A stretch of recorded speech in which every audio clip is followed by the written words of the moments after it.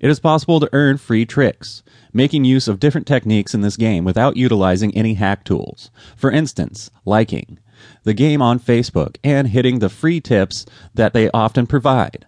Save your tips for the truly hard levels, which you practically cannot beat, irrespective of the number of times you try, or can't rank an S on regardless of the number of times you try, for making them worthwhile. What is the easiest and best way to acquire an S? On each level, simply play them repeatedly until you are able to defeat them easily enough to acquire that S.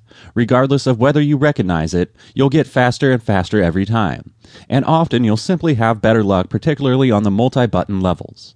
Tips, tricks, and techniques whenever the designer of the game, Orange Nose, upgraded.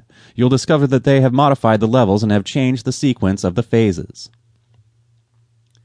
Keep looking at the App Store to determine if the changes have shown up yet for the hardest game ever too.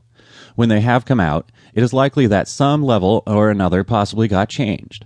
The levels in this game are so specific that you need to use specific methods for each level to receive a perfect score. For instance, in Photo Showgirls, touch very quickly and gently to improve the amount of which is read by the game. If you are able to obtain a moving effect to implement on the monitor, even better. In I Love Maths, look at the number in which the hand covers. The number covered by hand is identical to the number in which was the first math problem in the very same position.